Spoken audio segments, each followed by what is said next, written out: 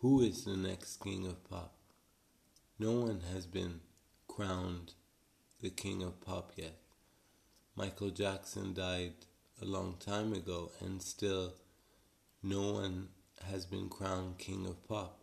Now we have three choices. We have Justin Bieber, we have Bruno Mars, and we have Justin Timberlake. One of these three should be crowned king of pop because they're the best. Justin Bieber's been doing great music, great singer, and great pop artist. Justin Timberlake, amazing voice, amazing music, but he's not making enough music now. He's doing more movies than ever. And Bruno Mars, what an amazing voice. He's got a great range and he can sing well and he does good music.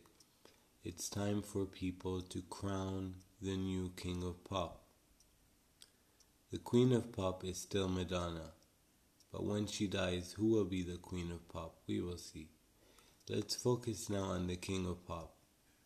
Who do you think should be crowned king of pop? Bruno Mars, Justin Bieber, or Justin Timberlake? You decide. Comment or talk about it, send a voice message, and that's it for now. We'll be back after the break.